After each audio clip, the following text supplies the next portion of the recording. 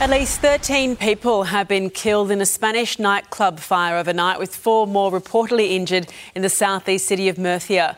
The blaze broke out in 3 adjacent nightclubs, police reporting the majority of fatalities occurred when one of the venues collapsed. The state of the site has made recovery efforts difficult too, with the death toll expected to rise, while rescuers continue to search for 15 missing people.